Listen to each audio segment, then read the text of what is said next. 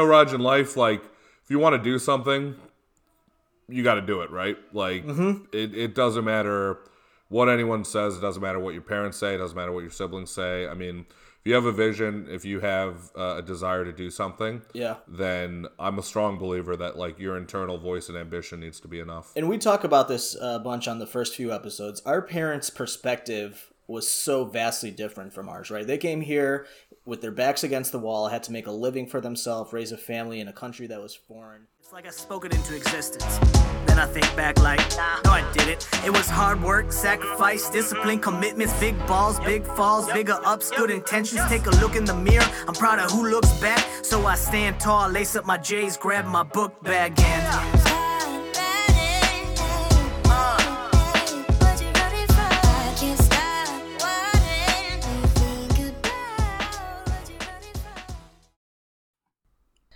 All right, everyone. Happy Saturday morning. Welcome to episode number 3 of the Raj and Bubs podcast. I am your co-host, Raj Patel. Happy Saturday. Hope everyone's doing well. Bubs? Happy Saturday, everyone. Today, man? I'm doing well. Excited to be here for episode 3. Real interesting guest that I'd love for you to introduce, as you have a pretty good relationship with this guy. Yes, sir. We go back to our Loyola University Chicago days. Shout out LUC. We had an unfortunate showing in the March Madness tournament, but, onwards and upwards, as they say. So we met at Loyola University Chicago, and then from there he's had a very interesting journey to where he is today. He started his career with U.S. Rep. Judy Biggert, shout out Judy Biggert, and then from there moved on to being a Senate staffer, communications director with Representative Ed Royce from California, and then moved on to become the majority staff director for U.S. Senator Tim Scott of South Carolina, and most recently he's moved on to become the director of federal affairs and public policy at Allstate. Show me the money. Is that Allstate? You're in good hands. But anyways, we are honored, and we're so excited we are very excited to have the voice you just heard, Mr. Saat Alety. Saat Alety, how you doing? You're in good hands, and I'm so impressed with the fact that you paid attention at all anytime I talked about my career in the last 10 years. That was pretty good. Well, it's one of those things, if you hear it 20 times, you're at least going to pick up 1 or 2 of them. That's true. I actually, I had one of my first bosses on a campaign that I worked on, a presidential campaign, 2012, when I worked on the Romney campaign. I lived in Las Vegas, and I had a great boss at the time, and he told me they had proved it in human science that you have to tell someone something 9 times before they'll have it ingrained. 9 times. I'm gonna have to pass that one on to Serindy because your wife, she tells me stories probably that takes 5-6 times. She'll be like, "This girl, Nadia." I'm like, "Who is that again?" She's like, "I just told you about her yesterday." 9 times. Yeah, tell your wives 9 times is the lucky number. All right, good to know. So Sat, tell us a little bit about yourself. I know I had given a little intro about you, but tell us your story post college. What you've been doing since then and how that ultimately led to where you are today. Yeah, happy to do so, and thank you guys for having me on the podcast. I look forward to listening to other episodes and hearing these very important stories, and I think if there's something I've learned from this Love is Blind 2 Shake Deep the phenomenon is that the stories of young Indian Americans are often not told at all in our pop culture and other public forums, so really glad you guys are giving a voice to some of those stories. Saat Alety, grew up in the Chicago suburbs, grew up in Naperville, Illinois, went to Neuqua Valley High School. Went to Loyola University Chicago after that. Should have gone to University of Illinois, despite then spending all of my Halloweens and St. Patrick's Day at U of I with Subroot. I majored in biology, started school in 2006. I was a fairly middling, average student, and pretty uninvolved in extracurriculars and other activities other than doing the occasional salsa dance and, that my friends choreographed. But I really I enjoyed the Hey, social aspect. Thursday of nights at the college. bar count as extracurriculars. Yeah, well, if those counted, then I was basically the student body president. But What was that Irish we bar had right around the Hamilton's, corner? and then we had Pumping Company or Pico's. There it Those, is. those yes. are the two bars at Loyola. But I mean, you combine that with all the Yes. clubs in Chicago, all the trips to Madison, U of I. I used to go down to St. Louis University a lot. I mean, if there was anything I really majored in college, it was partying and having a good time. But I have absolutely no regrets. I mean, it was the time of a lifetime. And I think when you're in college, you don't really have an understanding that you're kind of suspended in this really like artificial, not real world experience where, you know, your folks are footing the bill or you got student loans and you kind of have the freedom to really pursue what you want to do and hang out with who you want to hang out with. So I took full advantage of it. We had a great career at Loyola. There was definitely a big Indian American community there, which is what I had experienced in high school and middle school also. So I fit right into that. Graduated in 2009, which, as you gentlemen remember, global economy was basically collapsing. You know, I had a pretty average GPA. I had a undergraduate degree in biology, which you can't really do much with, and, you know, really didn't have the credentials, desire, or discipline to go to medical school. My folks were getting ready to ship me off to the Caribbean to get it done, as many people do pursue that path. And I kind of convinced them into this whole, you know, let me take a gap year, develop, find myself, which really to me at the time meant like party with my friends who were still in undergrad that hadn't graduated yet. And there was definitely some months of that. I was stringing together paying my bills by actually tutoring for Princeton Review. So I tutored a lot of MCAT students in physics because I'd done pretty well in that section. So ironically, I've maybe helped produce a lot of future doctors while not becoming one myself. But, you know, I kind of realized at some point in time that I needed to do some more serious activities to pad my resume with the intention of trying to go to medical school of some kind. And, you know, I had always had a love and interest in politics and current events and news of the day. And, you know, that was something that my parents perhaps unknowingly had fostered in myself. Like, we always had a household when we were growing up that CNN was on TV in the background or Time Magazine was on the dinner table. You know, my dad and mom definitely encouraged a lot of discussions on what was going on in the world around us. And naturally, my strengths lay in English, history, reading, writing, you know, anything kind of related to communications. And it took me a while to realize it, but I'd always been trying to put the square peg in the round hole on organic chemistry and biology and some of these science-oriented classes when I was really a speaker and a writer, which obviously leads to a career in public policy. So anyway, I thought, hey, I'm going to do this internship for a local member of Congress. It's going to look good on my resumes when I apply to medical school. It gets me out of the house so my parents can stop harping at me. So basically in the summer of 2010, which is about where the rest of my graduating class finally got out of school, I interned for Congresswoman Judy Biggert, who Raj referenced in the intro. Judy Biggert was our hometown member. Shout out Judy. Yeah, shout out Judy Biggert. Hometown hero. So, you know, she represented the Southwest Chicago suburbs in the United States House of Representatives. She was a moderate House Republican. I joined her office at a time where I didn't really identify with... R.I.P. Yeah, I mean, I joined her office at a time where I didn't really identify with one party or the other. I mean, I had voted for Obama in 2008 like everyone else did. I was at Grant Park the night that he gave his victory speech. But yeah, I ended up getting an internship with her, and that was really my entree into a career in politics. And it's now been almost 12 years since I started that internship.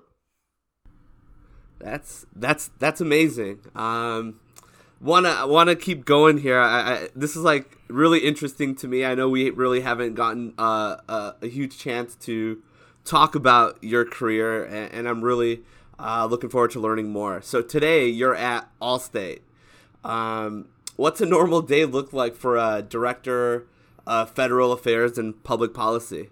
Sure. So, you know, in Washington, D.C., we use a lot of very fancy clinical terms to describe lobbying. So you might see government affairs, federal affairs, government relations, but they're all basically used to describe lobbying. So I am a lobbyist. I'm a corporate lobbyist because I represent a corporation. But anytime you hear Bernie Sanders or someone rail against special interests and lobbyists, I am one of those people. That's you. I'm what's referred to as an in-house corporate lobbyist. Yeah, that's me. Yeah, Bernie Sanders is talking about me all the time. He's talking mad shit about you. Yeah.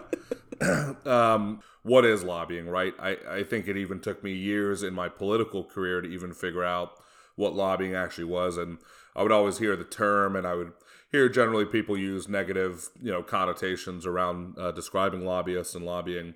But, lobbying is essentially the act of trying to convince someone who's in a position of power or influence to adopt a certain position or take a certain stance that is in your interest, right? And, think about lobbying outside of a political context, right? Like, you guys are lobbyists in your daily lives. I mean, when you're trying to convince a colleague of your point of view in the office, or where you're trying to convince your wife, like, hey, this is what we should do this weekend, or you're trying to convince, your mom and dad, like, hey, let's take this trip. I mean, you are basically engaged in lobbying someone every interaction that you have where you're trying to persuade someone of a point of view. So that is what I do in a political context for a profession, in that I try to convince members of Congress and to adopt policies or further laws or regulations that are favorable to Allstate's health as a corporation, employer,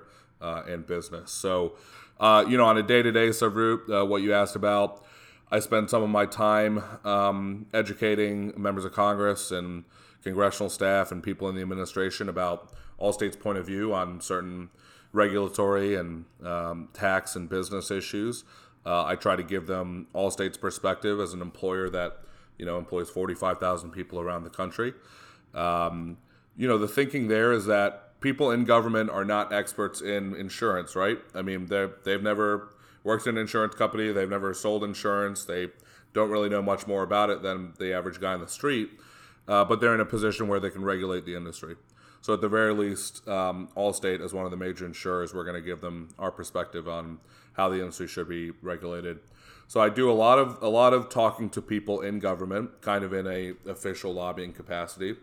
I spend a lot of my time managing other lobbyists, and what I mean by that is, so I'm the head of Allstate's federal lobbying team here. So there's 5 federally registered lobbyists that Allstate hires as corporate in-house employees. We're the employees of Allstate. And then the third way major corporations tend to wield influence over the government is we have multiple third-party firms of contract lobbyists who represent Allstate. And I also manage a pretty big team of those vendors. We have 4 firms on retainer. And then kind of the third big bucket of what I do on a daily basis is fundraising. Members of Congress have an extreme amount of pressure on them. I put that with air quotes. Fund, yeah. Maybe you can drop the D keyword on FUN. But yeah. So it's no secret. Members of Congress are under an immense amount of pressure to raise money for their own campaigns. Right, campaigns aren't cheap. TV commercials, yard signs, travel. Office space, they don't pay for themselves. So members of Congress need to raise money for their own campaigns. The vast majority of members of Congress are basically engaged in what I could describe as an almost 24/7 rush for campaign money. And you tend to have a lot of corporate lobbyists or others who represent corporate interests like myself who are ready to give it to them. Sat, how many days a week do you go out for dinner, drinks, fundraising activities, quote unquote? Every night Congress is in session, so that can be traditionally 3 nights a week on the weeks that Congress is in the District of Columbia. And then on top of that, we do what we call weekend trips or pack trips, which is where for a $2,500 contribution, you can spend the weekend with a member of Congress, traditionally either in a nice destination in their district or state, or a resort or something around the country. So, Sat, your internet's kind of spotty.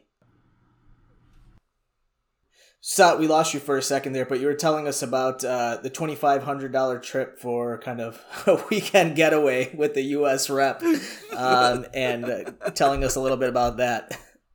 We'll let you finish. Yeah, I mean, so basically for lobbyists like myself that represent corporations or other business interests, the name of the game is essentially campaign contributions in exchange for access and relationship building with people in government. So yes, for $2,500 in a contribution, you can spend, traditionally a Thursday through Sunday or Friday through Sunday session with a member of Congress in either a nice part of their district or state or some kind of resort destination around the country.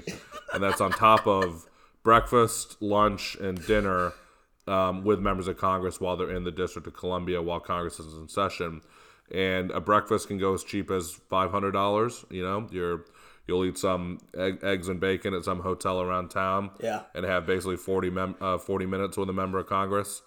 Lunches will be traditionally a $1,000 contribution, and dinners are traditionally a $2,500 contribution. And that is a nonstop kind of activity of our current system of campaign finance here in DC. Do you get guarantees after that weekend, or how does that work? So you convince them, and then do they just give in after you contribute enough, or it makes sense for their population? What does that look like? What does end goal success look like? Is there a quid pro quo? Well, the famous phrase the famous phrase we use in DC is that there's not a quid pro quo. A quid pro quo is illegal, right? I'm not going to a dinner and saying, hey, here's $2,500 check, you need to vote this way on this. That's not how this works. But I think the value of it is the long-term relationship building and kind of trust building, in that once a member of Congress or the senator sees someone over and over and over again in support of their campaign, there's kind of the trust element of, well, when they bring this important issue to our office, we can trust their perspective. And a lot of lobbying is based on your reputation, right? Your reputation as being someone who's an honest broker, someone who presents accurate information, someone who can be a good spokesperson for their client or for the industry that they represent. So I think a lot of it is in the long-term relationship building. I think a lot of it is in just the access, right? Yeah. Human nature. I mean, who are you going to listen to more? It's going to be the person you see, 3 times a month versus the person you might see once a year. And that's kind of the argument against contributions in the system we built up, right? I mean, labor unions, consumer groups, right? They don't have these kind of financial resources really to contribute to the level that businesses do. So while everyone technically has the right to petition their government, who is it that has the right to do so more frequently? And every road points to the business community. It's just interesting to see how, the language is very well polished on this. Everything you say is articulated very well. I can tell that, you guys have done a good job looking at how you can best present what it is that's being done. There's a lot of buzzwords: access, relationship building. I like it. I mean, that's it goes back to your incredible communication skills and kind of where the heart of all this started for you. Yeah, I mean, I will tell you guys, if I'm sitting on a plane or sitting in an Uber and someone asks me what I do for a living, I do not say corporate lobbyist, because it will engender 15 follow-up questions. So I think from a professional standpoint, we're used to kind of answering questions about what we do, explaining it to people, quite frankly, defending it, right? I mean, there are good arguments as to why you might see it as corrosive to our system of government.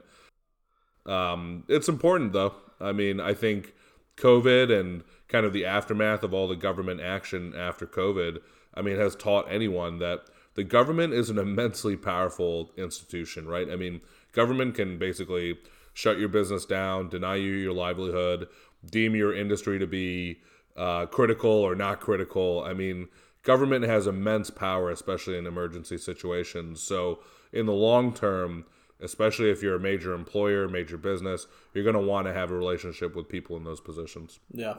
So did you have a question that I... No, I was just thinking to myself that I'll like Sat, Raj, and I are all in a fantasy league, and every year I'll send Sat at least 7 to 8 trades, and he has yet to accept one. So I might take this lobbyist route where I hire a couple lobbyists for my fantasy team. So hopefully next year Sat will accept my fucking trades, because he just declines it so quick. It's so painful. Well, I work so hard. If the results speak for anything, he's very intent on mediocrity. I think he's kind of settled where he is, so that might be part of the reason too. So, Sat, I want to go... I don't have anything to say in response because I'm so terrible. So I want to go back to kind of, you had mentioned this when you told us what your household life was like initially. Like, you watched a lot of CNNs, you guys talked about public events. And initially you kind of presented it to your parents as like, okay, this is going to be a gap year, a resume builder, that sort of thing. And then obviously ultimately it became much more than that. It became a career for you. And it's, as far as first generation Indian Americans go, it's kind of atypical, this route that you've taken. You're the only first gen friend I have that's gone this route. What was your parents' reaction ultimately when you said, yeah, I think I'm just going to actually make a career out of this and do this for real? Yeah, they were not happy, and they were not happy for many years. And there were several inflection points that I can point to where I think things started to click for them and they started to see it in a different light. But certainly from age, 21 to I would say about 25, my mom still kept the MCAT books at home and was like trying to convince me to apply to medical school every time I came home for Thanksgiving and Christmas. My parents were traditional Indian. You want a career that has prestige, you want a career that has stability, you want a career that's going to allow you to, have a certain kind of standard of living that they were able to provide. Mm-hmm. And obviously that's why most of our parents push us to, medical or technical professions. And, they didn't know a lot about working in professional politics. They didn't know that you could work on Capitol Hill and make that a career. I mean, many of us didn't. I certainly didn't. I would watch congressional hearings when I was in high school. I would kind of see some young kids sitting behind a senator, but you don't really know, like, hey, that young kid is like, 26 years old. He's paid full time to work for that senator, and he probably wrote the hearing questions that the senator's asking. So, professional political operative was not really a job or even concept that existed in my parents' minds. The other tension about this was that, in the positions I was working in, I was not making a lot of money. I was barely making any money. I mean, certainly like when you're working for the public interest, when you're working in government, I mean, my first salary on Capitol Hill was $27,500 a year, and that was in 2010. Was that full time? You can see where that's full time. Yeah, I remember visiting one of your first apartments. It was out in somewhere in Virginia, and it was just like, it was kind of, I was just surprised coming from Chicago, living the life we had, to then you having this little, you were sharing like a little 2-bedroom out there in Arlington Heights, I think, this dingy little place. And you were telling us about what your salary was and how far you had to make it stretch to survive out there. Yeah, so basically, like, exactly what you just described, Raj. It was also my parents, like, coming out to visit me and seeing, like, the conditions I was living in. And but yeah, I mean, man, I basically had to budget every dollar. You basically had to rely on receptions and happy hours and other events that, industry and business would host for people in government. Literally, I mean, like, that was, like, how we fed ourselves, how we entertained ourselves, because we didn't have money to do anything else. So that was kind of the dynamic in my career for quite some time. So, I mentioned the inflection points where I think my parents kind of had aha moments, and I'll describe them to you. The first was when I met Indian Prime Minister Narendra Modi. And, one of my former bosses, Ed Royce, he was a U.S. representative from California. Yeah. He was chairman of the House Foreign Affairs Committee, and he was one of the Prime Minister's, staunchest allies in the U.S. Congress. So when Narendra Modi made his inaugural visit as Prime Minister of India in 2014, Congressman Royce took me to New York to meet the Prime Minister and kind of see his first speech. And that was one of the best experiences really of my life. And I got a great photo with the Prime Minister. Anyone who knows me has probably seen that photo somewhere. But that photo is like hanging up in my grandparents' house in Hyderabad. And, for my parents, they were just kind of like, holy shit, like this kid's 25 years old, basically has no credentials to speak of, and somehow he's hanging out with the Prime Minister of India. Yeah. That was kind of a big deal for them. I think that they sat up at one point and was like, oh, maybe this working, on Capitol Hill for members of Congress is actually significant and could go somewhere. So that was one moment where I think my parents saw the light a little bit. A second was certainly when I decided to pursue an MBA and finish my MBA. It wasn't the MD that my mom and dad always wanted, but at least they were happy that I continued my education. Yeah, you got some letters after your name now. And then, I got some letters after my name. And then probably the third thing and the most important thing to them was like getting some figures in my Bank of America account, right? So like once I reached a certain level of financial compensation, which I've only been able to do in the corporate world, they were happy. And, I'd structured my career leading up to my time at Allstate so that I would be able to take advantage of private sector opportunities and do pretty well. And I always had that plan. I had that plan for some 10 years, but it took me the 10 years to execute. And I don't think my parents really saw what the vision was until it was all over. But once they did see it, they were pretty happy. But Raj, in life, like if you want to do something, you got to do it, right? Like it doesn't matter what anyone says. It doesn't matter what your parents say. It doesn't matter what your siblings say. I mean, if you have a vision, if you have a desire to do something, then I'm a strong believer that like your internal voice and ambition needs to be enough. And we talk about this a bunch on the first few episodes. Our parents' perspective was so vastly different from ours, right? They came here with their backs against the wall, had to make a living for themselves, raise a family in a country that was foreign, and they legitimately only knew of a few specialties and careers like, doctor, dentist, engineer, things like that. They didn't have this knowledge that we now have about, okay, how many things exist, how you can be successful in so many different spaces and still be financially well off, still have a good career, have a good lifestyle balance. Our aperture for all of that has just widened so incredibly, just being first gen and going through what we've gone through here over our last 30 years and having that exposure. Our parents just didn't have that. And I feel like because of that, everything we heard from them was from a very limited lens. Yeah. I mean, our parents were basically in survival mode, right? Like it was their goal basically to get to this country. You survive, you have the next generation. You try to give them better opportunities.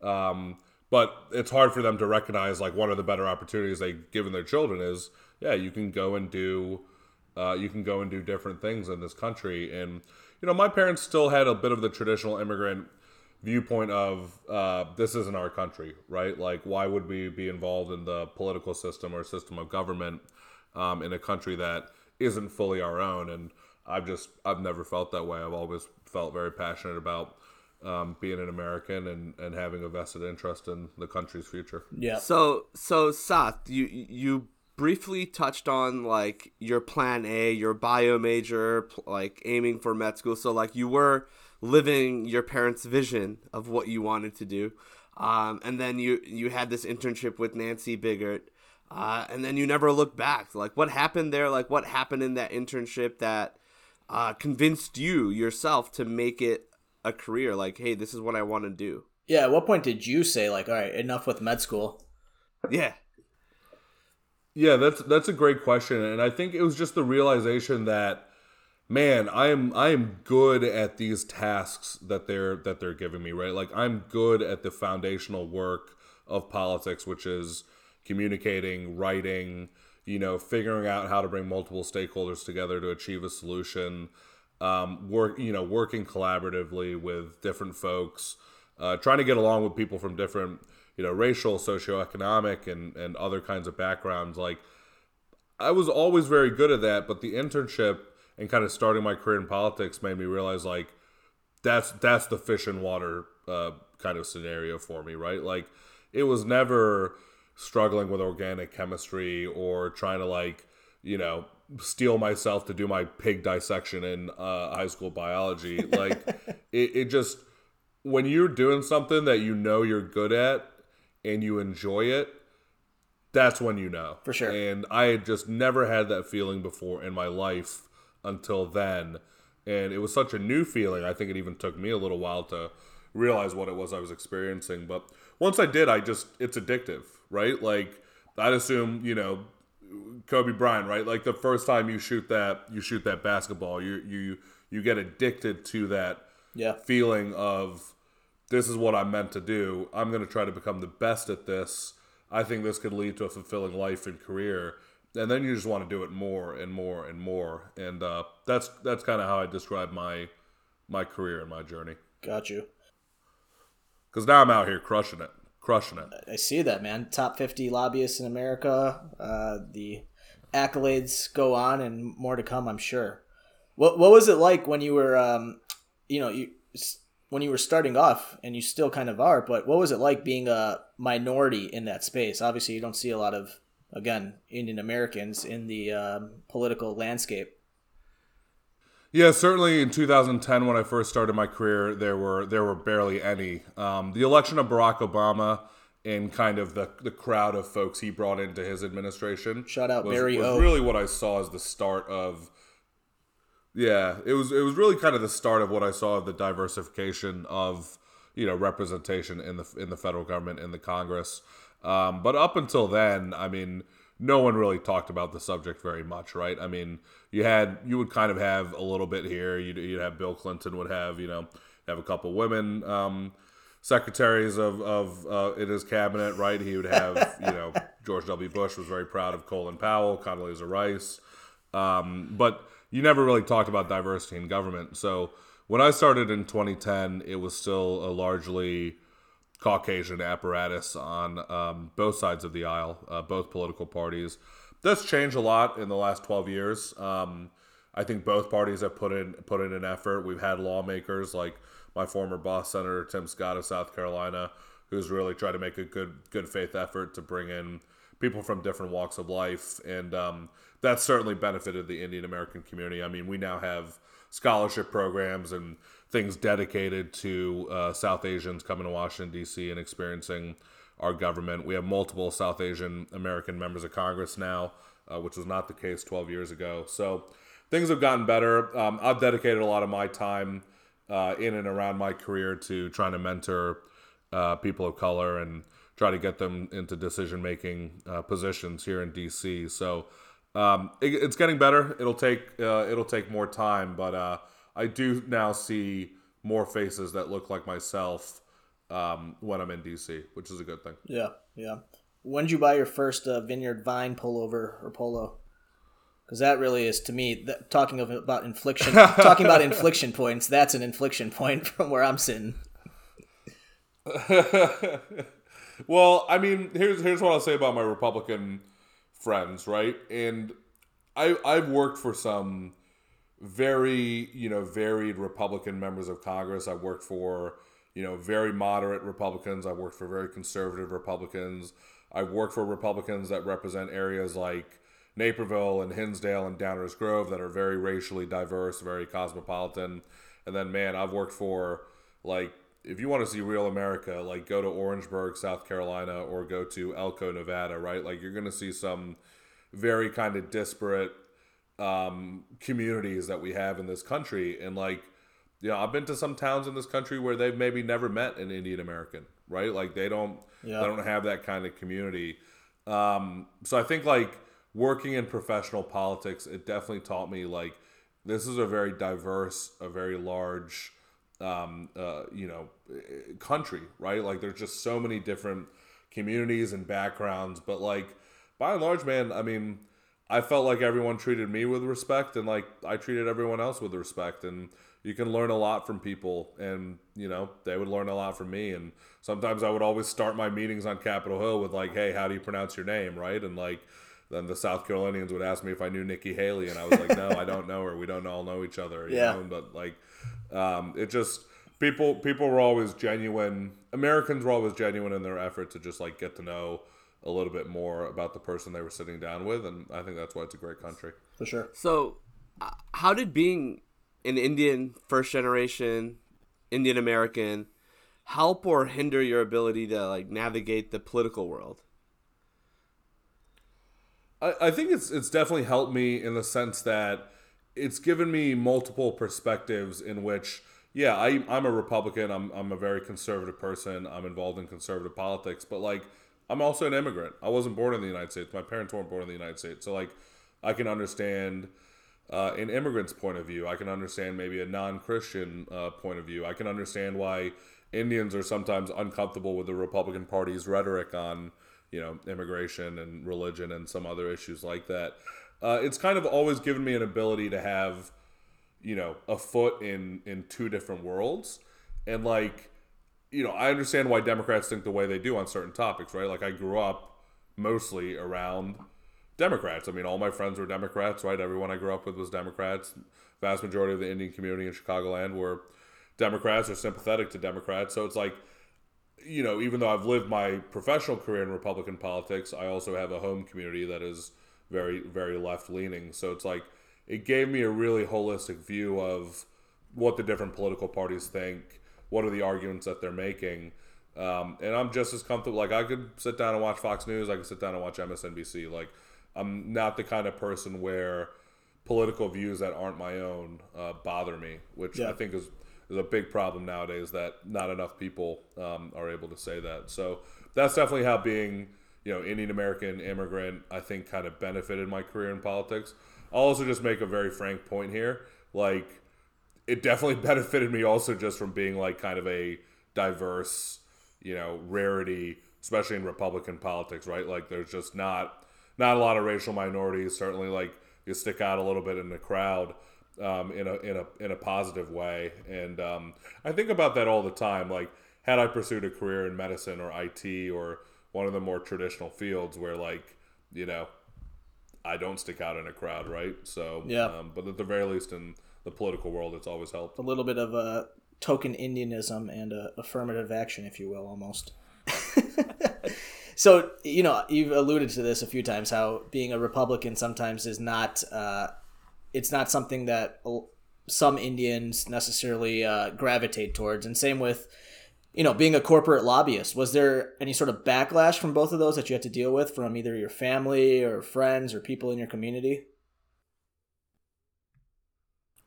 On the Republican side, I think you two know this from knowing me as well as you do, but like, I'm a very firm believer in what I believe in. And, I have no problem being a contrarian. I have no problem being the one person in the room out of 100. If I believe in something, it's what I believe in. I like to think that I use well-reasoned arguments, that I think about things carefully. I obviously draw from my own life experiences. Yeah. Right? I mean, I think it's a complex process as to how someone comes into their own political realization. But like I did with the Republican Party, and like I will never forget the first paycheck I ever got in my life. It was at Walgreens on 111th and Route 59 in Naperville. And I remember walking out of that store and looking at that paycheck and being so proud of it, but then also like calling my dad on my Motorola Razr and being like what? Who the hell is FICA, and why are they taking 6% of my money? They didn't do 6% of the work. I mean, like I thought it was like an administrative or clerical error on Walgreens' part that they took 6% of my check. And I remember my dad explaining this concept that like you're basically going to have 6% of any paycheck for the rest of your life taken to fund, Social Security and Medicare. And I don't know what I knew about Social Security and Medicare at that time, but I will never forget the feeling of, wow, I worked for this money and the government came in and took some of it. And, I'm not an extremist. I understand, right? Like we have to have a system of taxation. We're going to have shared prosperity. We're going to have hospitals and roads and system of defense, and Social Security and Medicare are important. But I just remember thinking at that time how upset I was, and the feeling that like, man, if the government's going to take any of my money, like it better be damn sure that it's spending it on programs that are worthwhile and it's spending it well. And I think tragically, like that's just not what happens in this country at all. So that's definitely one of the animating factors for me. Like, certainly I consider myself a fiscal conservative. That's why I'm a Republican. I believe that government should be limited. I'm also a social conservative, which I think makes me a bit more of an outlier with my generation and with folks like you.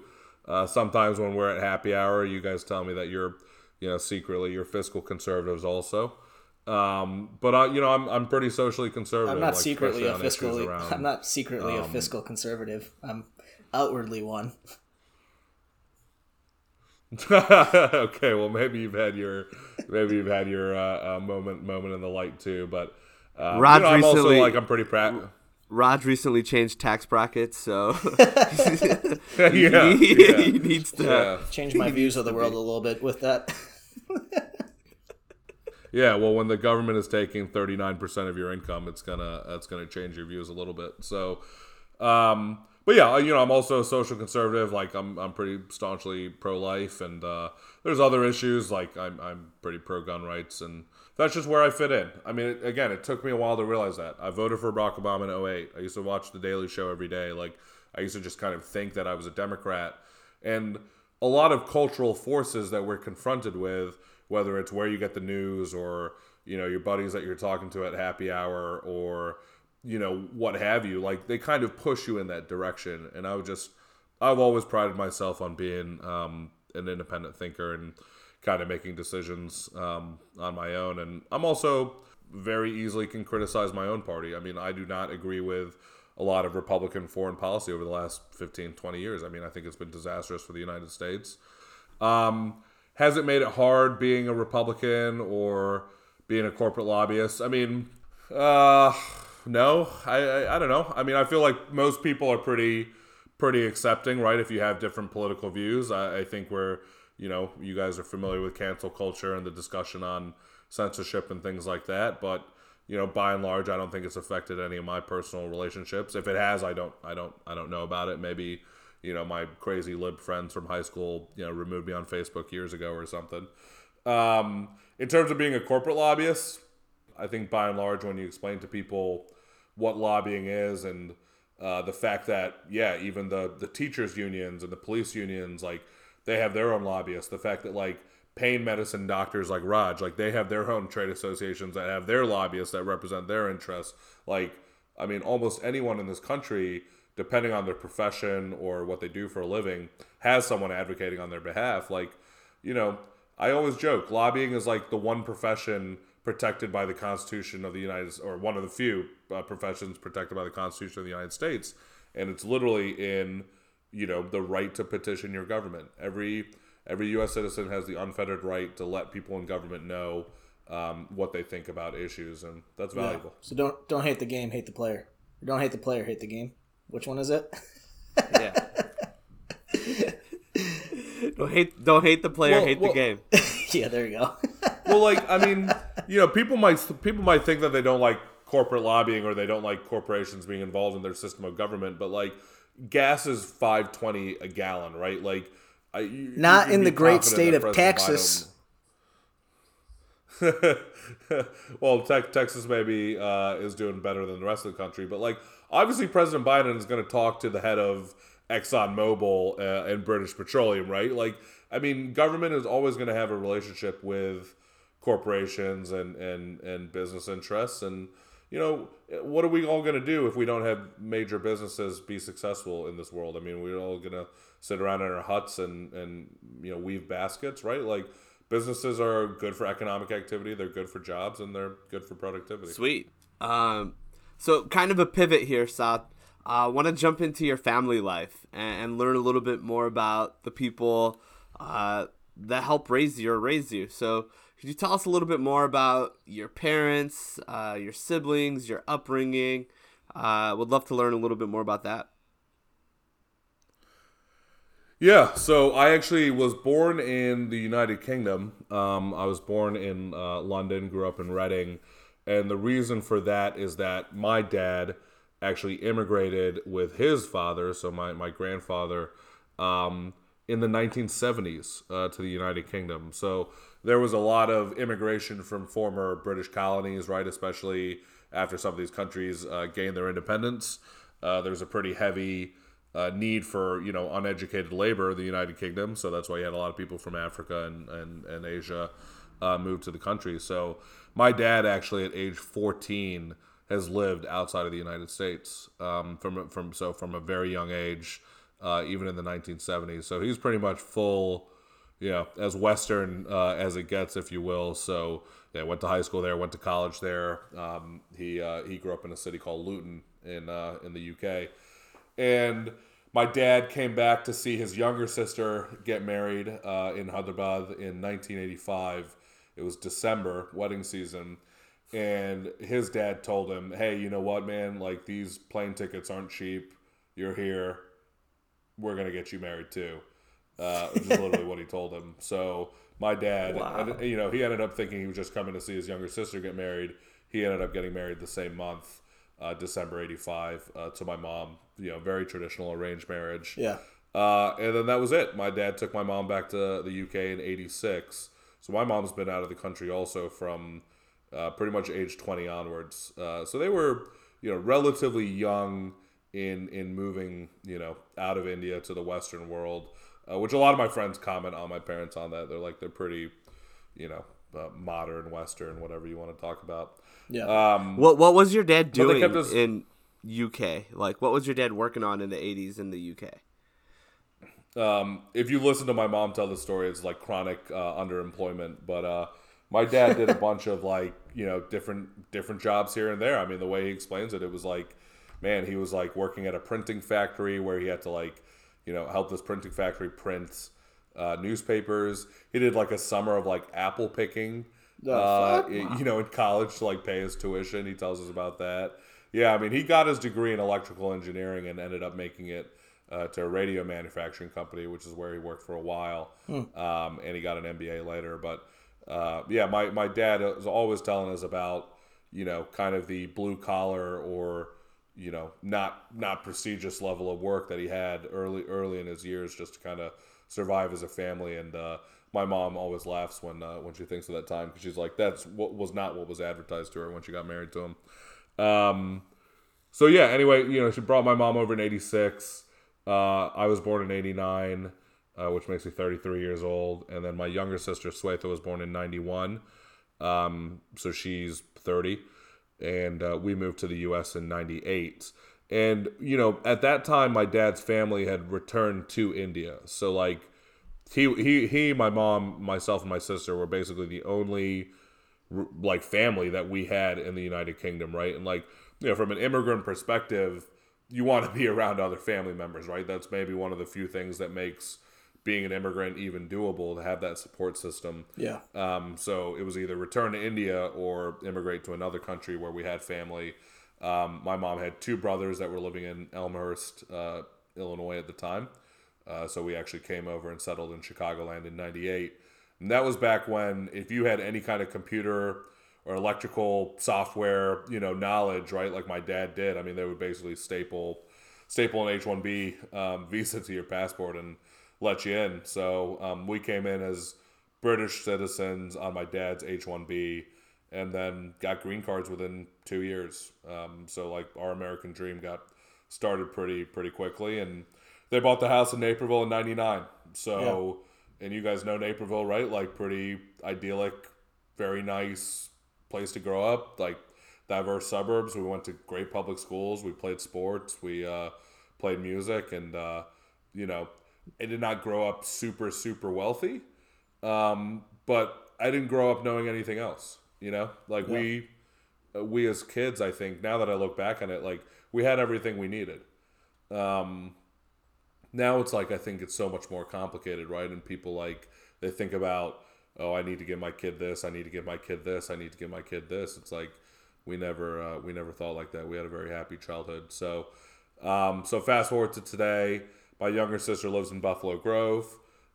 She bought a house up there for the Adlai Stevenson High School District. I think Adlai is like the fourth or third best. She's told me this a bazillion times, but third or fourth best high school in Illinois. So she's already bought a house and positioned herself for my nieces and more my future nieces and nephews, I guess. Her husband, Coven Sevapalan, University of Illinois grad. He's actually Sri Lankan, like Raj's wife, Yes, sir. but is like Sri Lankan Tamil. They got married during COVID, so that was kind of the big event for the family. It was April 2020, one of the first COVID downsized weddings. And, my parents and I were so upset with my sister at the time because we wanted her to postpone it, right? We were like, 6 months, 9 months, this COVID stuff will be over, we'll get it done, and we'll have that big ceremony. But my sister, which ended up being like the best decision, right? She was just like, no, this is our day, we're getting it done. So they got married April 2020 in my parents' living room. And my sister told us she was pregnant in May. And they had their first son last February, so he's a little over 1 year. So family's growing, and to see your parents as grandparents, it's a really special thing to kind of see them enter that next stage of their lives. It's a really joyful thing. So now, if you talk to my parents, I say the only thing they got to do is get me settled down. Yeah, I'm surprised they didn't try to pull that trigger when you were in Hyderabad for a couple weeks recently for your cousin's wedding. Pull a page out of your grandfather's playbook. Yeah, luckily the tickets aren't cheap. Might as well finish it up. Yeah. I know. Those first class tickets definitely aren't. I looked into that. I'm not balling on that level yet for the first class tickets. Flying international first class is when you've really made it. But Saat, you grew up in Naperville, Illinois. So you mentioned that. For those of you who don't know, Naperville is a very white collar community. You think of your prim and proper suburbia neighborhood of Chicago. That's Naperville. So it was kind of a predominantly white neighborhood, and you guys were obviously Indian Americans, migrated from British, UK. What was it like growing up in that sort of neighborhood? And when did you start realizing that kind of your family life or your upbringing might have been a little bit different than some of your friends and some of the people in that neighborhood? It was okay, Raj, because we came over. I was still pretty young. I was 9 years old. I lost my British accent in 2 months, and God, I wish I had kept it because I would have cleaned that quickly? up with the women had I. But yeah, oh man, my younger sister, she was 7. If you hear my mom tell it, she's lost her British accent in like 3 weeks. When you're kids, you're very adaptable, right? So we cried a little bit when we landed at O'Hare from Heathrow, and then like I saw the size of like cars in America, and I saw McDonald's, and I was like, I'm good. Like Star Spangled Banner all day. Let's go. So like, I don't know. The transition was okay. I mean, kids don't ask a ton of questions. It's like, we had black family. We had actually two of the neighbors next to us. Naperville is a pretty white town, but both of the neighboring households we grew up with were African American. We had another Indian family on the block. It was like, that was it. My parents just kind of threw me out on the yard and were like, yeah, go hang out. And they taught me how to play basketball. They taught me how to play football. We used to play a ton of Monopoly. This is when Pokemon came out. So like we were playing a lot of Pokemon. And I don't know, kids they assimilate pretty quickly, which I think going back to what you're talking about, the difference between Gen 1, Gen 2, right? The generation that immigrated here as adults versus the guys who came as kids. It's like you just don't ask a lot of questions when you're kids, which maybe makes life a lot easier. And then in terms of like Naperville at large, yeah, pretty white. I mean, very affluent, but you still had a pretty good pocket of Indian Americans. I mean, we had enough at my high school that like there are multiple like Indian groups. I mean, you could like take your pick. It was fine. I mean, no issues. I went to prom with an all Indian group in high school of senior year, which not a lot of other places around the country where you could do that at that time. So, any traditions that you thought were normal growing up, like, and later realized like this is absolutely not normal in broader America? Yeah, like driving your new car over lemons in the driveway and getting the priest to like come. Like, I will never forget like describing that to a colleague once, and they just thought it was the most bizarre thing. But like again, I mean, I grew up in such a large Indian community that it never really seemed that odd, right? I think in the end of the day, when you grow up how we grew up, you kind of, it's a dual personality. It's a dual split. Like, if you guys have ever seen the movie The Departed, there's a great scene where, they're grilling Leonardo DiCaprio's character, and they kind of talk about how he's with his mom in one part of Boston, which is like a really nice part, and then he's with his dad in like the south side, like the shitty part of Boston, and they're kind of going on about how he's like a dual character. I mean, I think like almost any immigrant Indian American growing up in the 90s, 2000s, you can kind of identify with that, right? Like, Yeah. All right, when I'm at a family party with my mom and dad, like, and I'm going to talk to Rakesh uncle about, XYZ, and then play bingo with everyone and, eat Indian food. Like, that's just what you're going to do, right? And then when you're hanging out with like Timmy and Tommy, like you're going to, throw the football around and, talk about XYZ. And I think especially having entered that system at a young age, you become very adept at being who you need to be.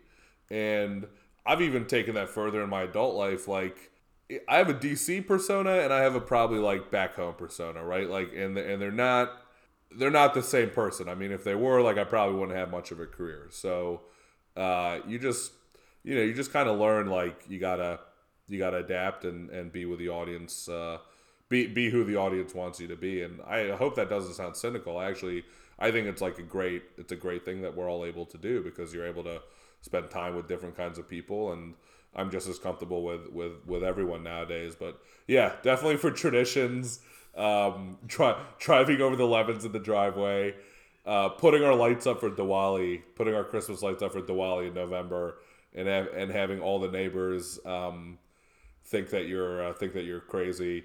Large family parties on a regular basis, right? Like, everyone on the street probably thought it was really weird that once a month we'd have 15, 20 families over. I also distinctly remember, my parents' desire for like extended family to come to every kind of like school sporting event or recognition or something, right? It's like, I think that's like such an Indian thing, where it's like you're rolling in like 12 deep for to watch me do my like JV third doubles like game against Lake Park High School, So those are definitely the things that come to mind. Yeah. It's interesting that you talk about that it kind of carried over to your adult life. We've talked about it before, where it's like we had that separation, right? Where you'd be like doing things that are with your Indian friends or related to your Indian culture, like going to Gurba, going to Swadhyay, things like that. And then when you hang out with your white friends, your Timmy and Tommy friends, you don't mention that. You kind of shy away from that. And for me and Subruth, at some point, we both kind of realized we stopped separating as much and just kind of leaned into it, I guess. And we were who we were. Like, we didn't shy away from that, I guess. Was that the case for you? It sounds like, maybe to an extent you still keep it separated, I guess, depending on the context or circumstance that you're in. But, was there a period of time where you like didn't want one party to know, all right, this is what you're doing in terms of how it relates to my Indian heritage and culture? And then later on, you're like, no, it is who I am. And, I just got to embrace that, I guess. I think when I was young, it bothered me. When I was young, I wanted to be who Timmy and Tommy wanted me to be, right? Like, I think when you become older, you gain maturity, you gain actually kind of like a pride in your culture, right? Like, now I'm really proud about it. Yeah. I love our culture, our religion, the way that we celebrate weddings, the way that we have family relationships, and I think the world has evolved, the country has evolved also. Like, people have more exposure and genuine curiosity around different cultures in 2022 than maybe they did in 1995, right? I mean, like, I'll sometimes have my white friends come to me and be like, hey, did you see Indian like Matchmaker on Netflix? And I'm like, damn, you're watching Indian Matchmaker on Netflix? Like, I don't even think that stuff's as interesting, but they do. Yeah. People eat Indian food now, right? Like, people have Indian Americans in their daily life. So I think there's a lot less pressure on us now. I'll be curious to see how our kids are, how the future generation is, because they'll grow up in an even more cosmopolitan country than we did. But it's my hope that they retain some of their cultural cultural identity also, right? Like if you look at Irish Americans and Italian Americans and, you know, people who immigrated here 100 years ago, right? Like not a lot of those traditions have stood the test of time. So we'll have to see how our community does. So I know we mentioned you have a lot of family in India, and that you were there for your cousin's wedding just not too long ago, and you have that infamous picture with the great Narendra Modi in pretty much every household as it relates to the Alety family. How does your family in India perceive kind of what your career trajectory and what you've been doing these past 5-10 years? Like, how do they perceive all that now when you see them? Oh, they think I'm like the biggest baller in the world, right? Like, I mean, okay, just to like give you a quick story here, you know, when my Indian relatives come to Washington, D.C., you know, I take them on a Capitol tour, right? I take them to the White House. Like, they're like literally walking around and like members of Congress are around us. I mean, think about how much access to our system of democracy we have here, where like you don't even have to be some kind of big DC insider to like visit the White House, right? Yeah. And then, man, when I go to India, when I go to New Delhi, and I'm looking at the Indian Parliament, it's like there's like 5 gates, iron gates. There's like 100 guys with AK-47s and guns, and it's like you're not getting within 1,000 yards of the Indian Parliament, you know, no matter who you are, especially if you're just regular Joe Schmo Indian guy. So like that's kind of their like perception of politics and access to political figures. So it's like, man, when you got this guy like shaking Narendra Modi's hand, it's like they don't even have to know what you do for a career or whatever. It's just like the assumption is like, wow, this guy's like got it going on. So yeah, they're pretty proud. They ask me questions about it all the time, and yeah, it's a ton of fun, and had a great time in India. Just went in February. It made me think a lot about like cultural differences and some of the questions I know you guys are asking your guests about, you know, what makes it special to be of Indian descent. But it was really good. It was really good to be back there. Nice. So moving forward, like you mentioned, your family's growing. You're thinking about the next generation. Your parents are grandparents. Would you encourage the next generation to get into politics?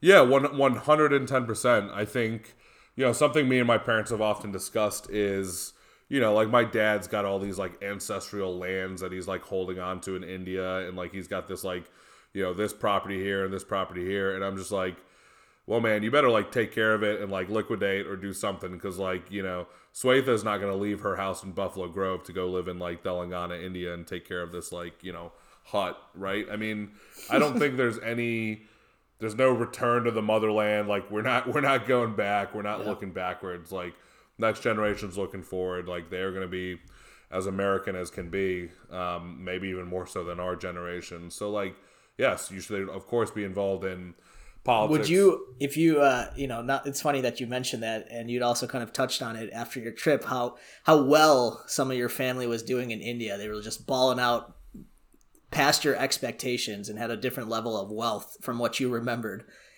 If you could fast forward or rewind 30 years from now, would you tell your dad, nah, chill out, bro, just like stay in India and let's see what we can do there? Or do you feel like if you could do it all again, you'd still want him to go to the UK and ultimately America? No, I'd still want him to do what he did, because I think in our daily lives we definitely have more comfort, and like this is a very extreme case in India, but like, yeah, certainly like I think more opportunity exists there now than ever has. I don't think it's on an equal playing field with the United States, which is why you still see people trying to immigrate here. Yeah. You know, maybe one day those playing fields will be level. I don't know. I have a hard time seeing it happen in our lifetimes. It might be in our kids' or our grandkids' lifetimes. And then maybe they'll have to make a decision on, shit, like we're sitting here in India, maybe we should go back to, or we're sitting here in the U.S., maybe we should go back to India. But I just don't see that happening. I mean, I think like future generations, they're going to have their roots here. Their future is going to be tied up with the future of this country. So like, yes, they should be getting involved in the governance and leadership of this country. And you see it in the United Kingdom. You know, I talked about that first wave of immigration to the UK, which was really in the 60s and the 70s, kind of before it hit the United States. And we now have, you know, major members of the Prime Minister's cabinet that are of South Asian or Indian descent. I mean, you could in like in the next decade, you could see an Indian British Prime Minister of the United Kingdom, which is like crazy to think about. I think the same thing's going to happen in the United States with all of these communities that started coming here in the 80s and 90s. Yeah, and that's something that I also like very strongly feel about. I feel like what happened with Jewish Americans, if you look at kind of from generation to generation, how they managed to become such affluent figures in these various arenas, whether it's politics, whether it's corporates, finance, whatever the case. I feel like that should be the goal, and it is kind of the trajectory that us as Indian Americans are going on. Like, even if you look at politics, the last 10 years, what we've gone from then to now. If you look at tech, some of the CEOs and executive levels, like, we didn't have anyone in those roles 10 years ago. So it's interesting to see in our like adult lifetime how much that's already taken off, and I think that'll only continue to be the trajectory for the rest of our lives and our kids' lives.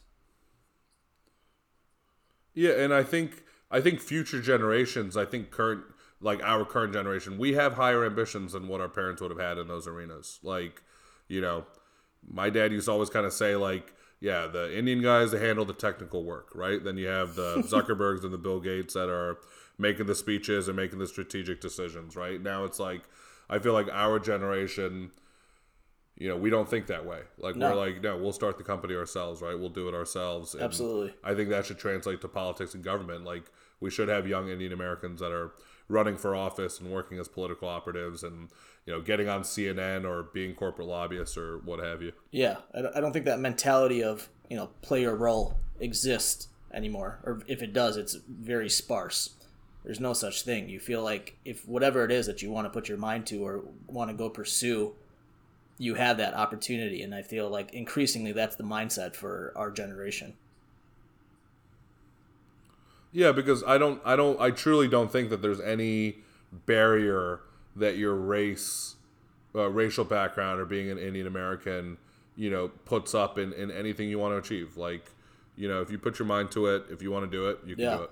And one of our last guests, Harsh Patel, also like talks about like we also have the comfort of failure. Like, imagine, Sat, like you get fired from Allstate, big scandal, and you fall from grace. You go back home to your house in Naperville, Illinois, and you're living well until you figure out what it is that you want to do next, right? So like we have that cushion as well, which our parents did not have. I mean, to their credit, right? Like it was a survival situation for them. Yeah. So, switching topics here, Sat. Moving on to your dating life and talking a little bit more about that. So, when you're out on the scene or out on the town, what are you looking for in your partner? Gosh, this is going to be a short segment if this is dedicated to my dating life, but you know, I want someone that has family values, conservative values, right? Like, and I don't mean that politically. I mean, like, you know, family oriented. I want someone who is ambitious, someone who's independent, someone who has their own goals and objectives. Like, you know, I want someone who's a good person, and I want someone who can have a relationship with my family. I mean, you know, I know we've been thinking a lot about differences in American and Indian culture and what makes Indian culture different, but like, again, being at my cousin's wedding in India this last month, you just truly are reminded of how a marriage is really not just between two people, but it's between two families, and how much your spouse will be kind of in your own family structure. And I just think, like, if that relationship's not going to gel, if it's not going to work, like, just the marriage is not going to, it's either not going to work or not going to have a lot of harmony. So I think that's probably the most important. I don't have a lot of other factors. Like, I'm 33 and need to get it done soon. So I think I'm ready. I don't think I would have maybe made that statement 2 years ago, 4 years ago, 6 years ago. But I think at this point in time, you know, for a long time in my career, I was able to blame working in politics and not like making a lot of money and not having job security.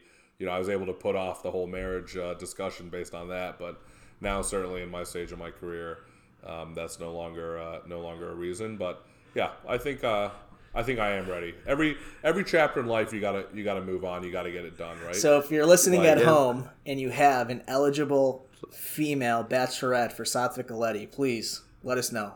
Let us know. We're looking. We're helping the man. He wants to get it done. He's making family values, and he's making proper paper now, so he'll be able to take care of it. He'll take care of your woman. Don't worry. Family values, making proper paper. Yeah. Put my cell phone number in the description on this episode. We will. We'll put your LinkedIn. We'll put your LinkedIn so they can see that extensive biography, and all the other greatest hits of Saat Alety. Don't worry. Saat, I know you mentioned that you're also, you're socially conservative as well. Do you identify with or hope that, your future wife or partner plays kind of those gender roles that existed in our parents' household? Me and Sabri talk about this very much. Our moms were the homemakers, like they did the things around the house and took care of the household. The man was the breadwinner. He'd do things in the yard or some of that stuff. And, those were kind of very clear-cut gender roles that we don't always necessarily abide by or agree with in this day and age, personally. Is that what you want in an ideal world? In an ideal world, like an imaginary world that doesn't exist, like Saat's world, like yes, because that's what I grew up with, right? Like I grew up with, my dad literally took a briefcase to work in the morning, came home in the evening, put the briefcase down, took his shoes off, and like that was it. Dinner would be ready. My mom largely did not work outside of the house until we were at least in middle school. So at least for our first, 12 years, like our mom was basically at home with us. So in an ideal world, which I think most people would describe the world that they grew up in, that's human nature, I like that kind of setup. That's not the world we live in right now. I would make an argument that if you're not a two income household, like you're falling behind, right? You might not even be able to provide the standard of living that maybe you grew up with, right? If you don't have a mom and dad that are working. So, just from that purely selfish point of view, it's like, yeah, you're going to have a partner who has her own career, her own income, and is it then fair to like still try to divvy up domestic duties on a 1980s vision of how things work based on a woman who's working outside of the household? Like, no, it's not fair, and it's not reality. So I am prepared to accept the realities of 2022. It's a very pragmatic answer.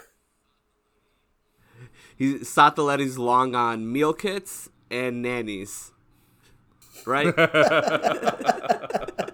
Yeah, but even the nannies, man. Like, and I got plenty of friends that have nannies and have professional childcare help and au pairs and whatever you want to call them, but they don't do everything, bro. That's why you keep the some parents of these guys, and in-laws like close. They have. Well, they might not do everything either, and keeping the parents and in-laws close, that creates different complications. So be careful what you wish for. Truth. So dating in general in DC, does politics or being in politics and being an Indian Republican make it more challenging for you? Oh, 100%, because it's like, most of the people I spend my time with are non-Indian. So, if I'm kind of set on I'd like an Indian, partner for life, then I'm not really running into a lot of them in my day-to-day. Now, that's not to say that there aren't Indian Americans in the D.C. area. There's actually plenty, especially Virginia, Maryland. But yeah, just from a working perspective, like, man, if I was like a doctor making the rounds or like, software company guy, it's like I would assume I would just have more exposure to some potentials versus the career I have. So now. Do you want to marry an Indian woman or like someone specifically, not even just Indian, someone that's South Indian, Telugu, like how specific or do you have to get with this? Beggars can't be choosers, Raj. Yeah, that's a fair point. Very valid point. That was supposed to be a laugh line, but it actually sounded pretty depressing. No, listen, like obviously in Indian origin, someone of the same faith would be ideal, but like no, this whole like okay, she needs to be from like this GOM under this star symbol and like shit like that. Like no, I never cared about that, and certainly don't at age 33 in 2022. So no, I just someone who has the cultural competency, can get along with family, good values. Like that's it. I don't have a long. Do you list. want the big? You said your sister, had to do the COVID wedding and had to do things on a much smaller scale. And obviously, you've seen a lot of our weddings at this point. Most of us, by and large, have done the big Indian weddings. Is that what you envision for yourself one day? Big 4-day event, big celebration. Mine is going to be the biggest and grandest you'll have ever been to. So you'll have to start preparing months ahead of time. I just imagine your hands kind of doing the Trump, how he does his hand mannerisms, the biggest and grandest. I just envision you doing that as you're saying that right now. It'll be fantastic. Trust me. Believe me. Yeah. And I don't have to tell you. People are talking about it. I got the best wedding planners. Best wedding planners. Yeah. Listen, this is what I'll say. It's a perfect storm, right? Like my parents were denied their nice big ceremony with their only daughter, so like I feel a little bit for them. Like you got to give them one big party, and then I'm like a super gregarious, outgoing guy who loves a party. Obviously, you both know that about me. Yeah. And then on top of it, like I got a shit ton of people I got to invite to this thing, right? We got to get the DC crowd, we got to get the Illinois crowd. It'll be an awesome time. Yeah. Well, we look forward to it. 2023, 24, 25, whenever that may be. I'll have it marked on my calendar and ready to go. Yeah, and for all the weddings that I went to for my friends and all the gifts and the bachelor parties and everything, attendance is mandatory. Mandatory. Man, I don't care if you have a newborn that was born 2 days ago, bro. You make that happen. Yeah, like we're wheeling the hospital bed in to the banquet table, and we'll put you on the hospital bed there. I'm not even going to put the yes or no like check boxes for the RSVP because I don't need it. If you're getting that invitation, I will see your ass there. I love it. Are you going to do dances at the wedding set? After we'll do some dances, we'll do some skits. I want to try to be a little bit creative, right? Like try to do something that people haven't done, although I'm sure that's like very hard to do, but yeah. I'm going to go back to kind of your teenage and college years. I remember this funny story about, I think it was Manny that came over to your house and your dad was just venting about your dad, as a teen and college kid, I guess, he didn't think the world of you at that point necessarily. I remember Manny telling us a story coming back. He's like, your dad's just venting to him saying, Satvik is an idiot. Let me tell you, this guy is an idiot. Just going on a rant about some shit or another that you messed up or fucked up. When did your dad's perception of you change? Because I know that was, we've heard a lot of funny stories about your dad just thinking you're the biggest like fuck up for a while. Yeah. So like definitely college was a ton of like oh my god, okay, he lost his North Face, he lost his phone, he lost his dorm room key, it's gonna cost $130. I mean, Jamie Dimon and JP Morgan basically recovered from the recession on my overdraft fees in college alone on my checking account. My dad was like, why the fuck do you guys order Jimmy John's delivery and pay $4 for the delivery fee? Like, walk 2 blocks and go and get Jimmy John's. I mean, my father was just like, he was always pretty upset about like the decisions that I made and like all the mistakes that I'd make. And like, the funny thing is like, I've reformed, right? I mean, you grow up, you're reformed. Yeah. But I think one thing I kind of learned was like, if it's your money, you do things differently. And like, gosh, I was blessed to like have parents that would support me. But definitely my decision making was a little bit different. But yeah, I mean, in college, I was just like, again, mediocre student. I was always like, losing something or getting fined for something or this and that. Yeah. I was, either dating a girl that they weren't happy about, or I was trying to join an Indian fraternity that they weren't happy about, or, there was just always some kind of issue that I was in that they weren't happy about. So that was basically my relationship with my dad for like probably a solid 5 years.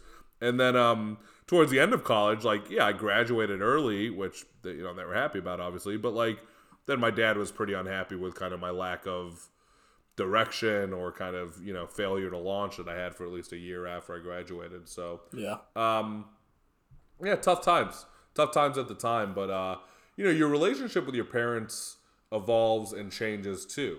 I never realized that when I was 17 or 18 or 19. I kind of thought like, this is it. Like, shit, we're going to be fighting for the next 40 years of my life. And you actually kind of realize like, man, when you're 30, like your parents treat you a lot differently than when you were 20.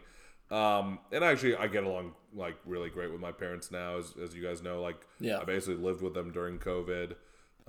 We did a ton of travel and really spent a lot of time together. And you kind of see like your relationship with your parents, like it evolves and has different chapters also. For sure. Although my dad still loves reminding me about all that stuff from 10 years ago. It's nice to go through that transition where it's no longer, they're not playing that parental role, but they become like just a genuine friend in your life that you can, share good memories with, have a good time with. And it's nice to kind of transition to that post college and into early adult life. Yeah, but they don't forget, like, Mother's Day last year, my dad was like, always so many mothers on your credit card in college, but you never bought your mother a gift for the Mother's Day. I saw so many mothers on your credit card. For those of you who don't get the reference, Mothers and Mothers 2 were these infamous bars on this area called Russian Division that we would frequent in college. So a lot of mother statements, and the other one was a place called Legroom, which I don't know how many times I told my parents I was buying shoes in college to explain those charges. And they're like, why are you continually buying $200 pair of shoes every Saturday and Sunday? How many shoes do you have? So Sat, growing up, what was the most trouble you've ever gotten into? Like with your parents or the authorities? Just like getting in trouble. So I've only had one girlfriend in my entire life, and it was in high school going into college, and my parents were very unhappy. I mean, that was like, that was probably the worst trouble I've had with my parents, the worst my relationship was with my parents. So that involved a lot of sneaking around. That involved a lot of like using friends' cell phones to make calls. That involved a lot of like pretending I was going to work and then meeting up with this person. So certainly like ages 17, 18, 19 were tough. And then when I was in college, like, I had more freedom. So like I would go and like, visit her in St. Louis, or she'd visit me in Chicago. But there were kind of times where I got caught with that too. So those are definitely worst times with my folks. They were not good times. Now they bother me all the time about not having a girlfriend, ironically, but yeah, it's funny how that works where, it's like you grow up 20, 25 years, like no girlfriend, no female interaction. And then, all right, get married. Grandkids. Sat, did your parents have any idea of kind of, I know they saw the mother statements obviously and all that, and they knew that, you got into got up to mischief in college, so to speak, but did they have any idea as to like how much we partied and went out in college? Do they now? Like my parents they know I partied a lot. Like they got an understanding by the time senior year rolled around, like how much I was doing it, but there were like weeks where we'd like Thursday, Friday, Saturday. Like, do they grasp that? I think same thing. Like from freshman year to senior year, like my parents gained a better understanding, right? And like they would find more receipts, they would see more of my credit card bills, they would talk to more of my friends. And like to their credit, my parents were never like, they were super strict about some things. Like again, having that girlfriend was a no-go, but like, drinking underage, like in college, I would never say my parents were like hugely opposed to it or angry about it.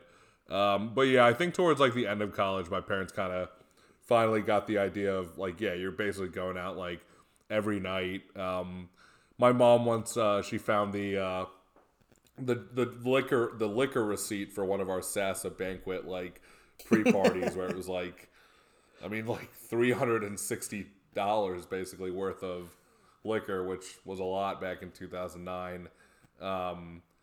And I think she kind of got she got the scale of it. So yeah. Who knows if they'll ever truly understand.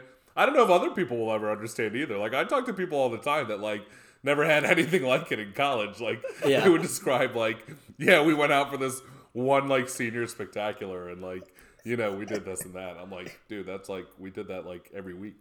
Yeah. Tuesday. Dude, it's funny. I don't think my parents like got an idea of how much I partied, but they never saw like the after effects, right? Like the Sunday hangover or the 2 days hangover. So one of the funniest things that happened last summer, we had moved home after I finished fellowship and in between me starting my job and that summer where we got married. And we went to Vegas that July 4th weekend, and we came home Sunday night. And I was literally, you know, I can't hang like that. I'm 32. So it took me like a full 3 days to recover and feel normal again almost. I was like sleeping 12 hours a night, like just like looked miserable each day, like didn't say anything. And Serindy, like on Monday or Tuesday, like walks into the office and my mom's sitting there and she sees on her phone, she's Googling like, can you die from drinking too much on her iPhone? And she's just like so concerned, asking Serindy, like, is he okay? And she's like, this is like normal. You don't get it. This is your first time seeing it, but this is par for the course.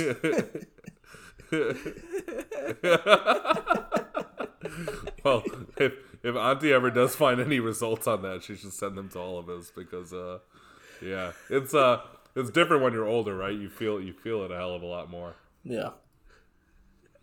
But no, those were the best times in college. I would never give up anything for those. And like, you know, there were tough times, there were good times, but like, I'm a big like the ends justify the means kind of guy, right? Like, if you're happy with the end result, then you got to be happy with the journey, right? And like, I was just so blessed to have great friends like you at school, Raj, and then to be able to come down to U of I and meet people like Savrut. I mean, think about how much fun we all had. Yeah, man. Best years of our life. We're blessed, man. We're truly blessed. Yeah. All right. So, closing question here, Saat. So, what makes you Indian? I think my respect and closeness with family and recognition that sometimes friends are family. I think if I could sum it up, that's how I would say it. And like, you know, what makes us special as Indians, and I really thought about it when I was in India in February, and what's so special about our culture. It's like how you treat family with so much respect, so much love, so much like just unconditional, like, you know, you show up at my door at 3 a.m. in the morning and it's just like, I need a place to crash. It's like, you don't even ask, right? You don't even ask a question. I just think like the love that we have for our family members, it's just so distinct and special in our culture. And again, like literally having friends that are like family, having friends that it's literally like, if I show up at your door at 3 a.m., like I need a place to crash, like, you know, no questions. I think that's really special around our culture. So I think if I could answer that question, that's how I'd answer that. Yeah. Sweet. Nice. All right, man. We got a bunch of rapid fire questions here that we're just going to throw your way. We'll take turns, me and Savrut. Like it. So whatever comes to your mind first, spit it out, all right? Favorite political show? Okay. Veep. Solid. Narendra Modi or Mahatma Gandhi? Narendra Modi. Mitt Romney or Mitch McConnell? Mitch McConnell. Favorite Indian food? Lamb biryani. Thumbs up or Pepsi? Pepsi. What's the last Indian movie you watched? I don't even know. It had Ajay Devgan and it had a bunch of older actors in it. It was like an action movie. I don't know. It was terrible. I saw it at the AMC on Route 59. Damn, was this recent? Yeah, That's I where I saw grew it up. in I saw it in December. I'll look it up and send it to you guys. My dad was like, "Let's go to this," and it was like, you know, I went because I wanted to spend time with those guys, but it was not a good movie. Yeah. Well, Sat, that's all we got for you, man. Any closing remarks that you want to say before we let you go? I hope it proves to be an interesting discussion for the listeners, and maybe someone learned something from listening to it. And thanks for thinking of me, guys. Yeah, man. Thanks for coming on. Absolutely. We had a great time. This was a fun discussion, hearing about kind of your upbringing, your career, and all the nuances of that. Definitely learned some things about you. So I think it'll be an interesting listen.